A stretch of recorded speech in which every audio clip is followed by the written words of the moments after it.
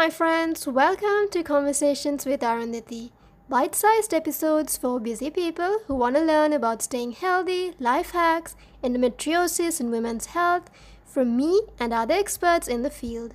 I also will be sharing fun snippets from my life as I learn and unlearn about life in general. Let's dive into today's episode.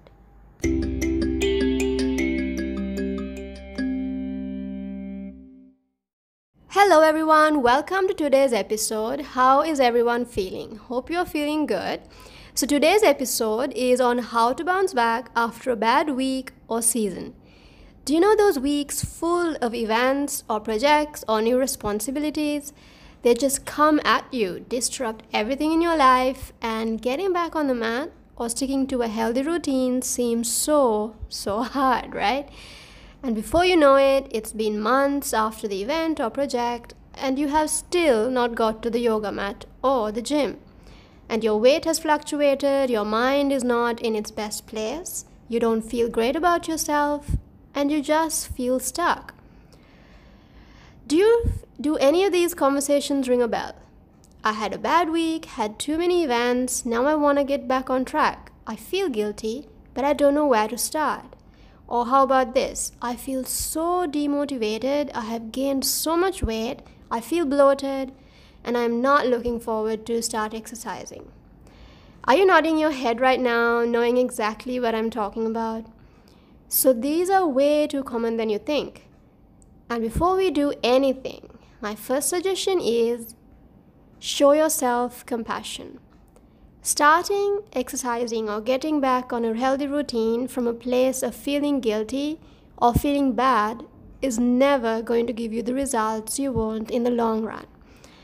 You, your body, your mind needs love and acceptance first. And then we get to work. Once that is done, here are super simple steps that you can try. The first 3 steps actually do not involve any bodily movement at all. I hope you're curious to know what they are, so let's dive in. Step number 1, sleep. I know what you're thinking. You were expecting hitting the gym or the yoga mat, but actually, getting your sleep cycle corrected can help you stimulate a healthy digestion and bring you to a better mental space. When you had a busy season, you probably would not have slept well anyway, right? So get to bed early and clock that 8 hours for the first few days as a starter, even if you don't exercise. This is something that can give your body and mind a boost that you need. Step number 1, hydrate. No big secret here, but oftentimes when we are out of our element and routine or something bad happens in our lives, we totally forget to drink water. So grab a water bottle, fill it with 2 liters and set reminders throughout the day. Give your body the love it needs. Then this can start the blood flow, digestion and help it prepare for future body movements. Step number 3, plan your grocery run. This is also something that can be super simple but a very powerful tool, because this can help you get back on track still without getting on the mat. So sit down few minutes over the weekend, write down a few meals for the next week. It can be super great if you can do for all 7 days, but start small. Maybe Monday, Wednesday, Friday, you plan out exactly what you're eating and then buy the groceries according to that. And also be mindful of the snacks you buy or don't buy. Set yourself up for success. Step number 4, schedule your workouts. So now we get to the actual movement of body. So set an alarm on your phone with the days and the times for 3 days for the first week. If you're following a routine, say from a video, I suggest you have that link ready also. Make sure all the decisions you are making is cut to the minimum.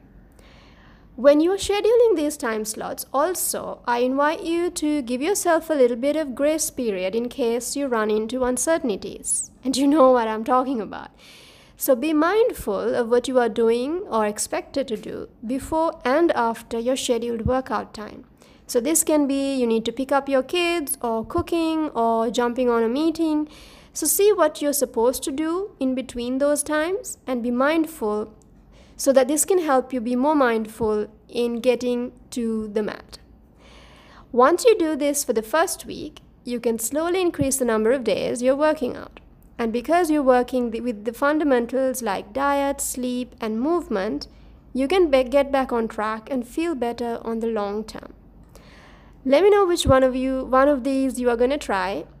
And I hope you found this episode valuable. Thank you so much for joining today. See you next week for the endometriosis episode dropping on Tuesdays and the health and wellness episode dropping on Thursday. Have a blessed day, and I will see you soon. Bye for now.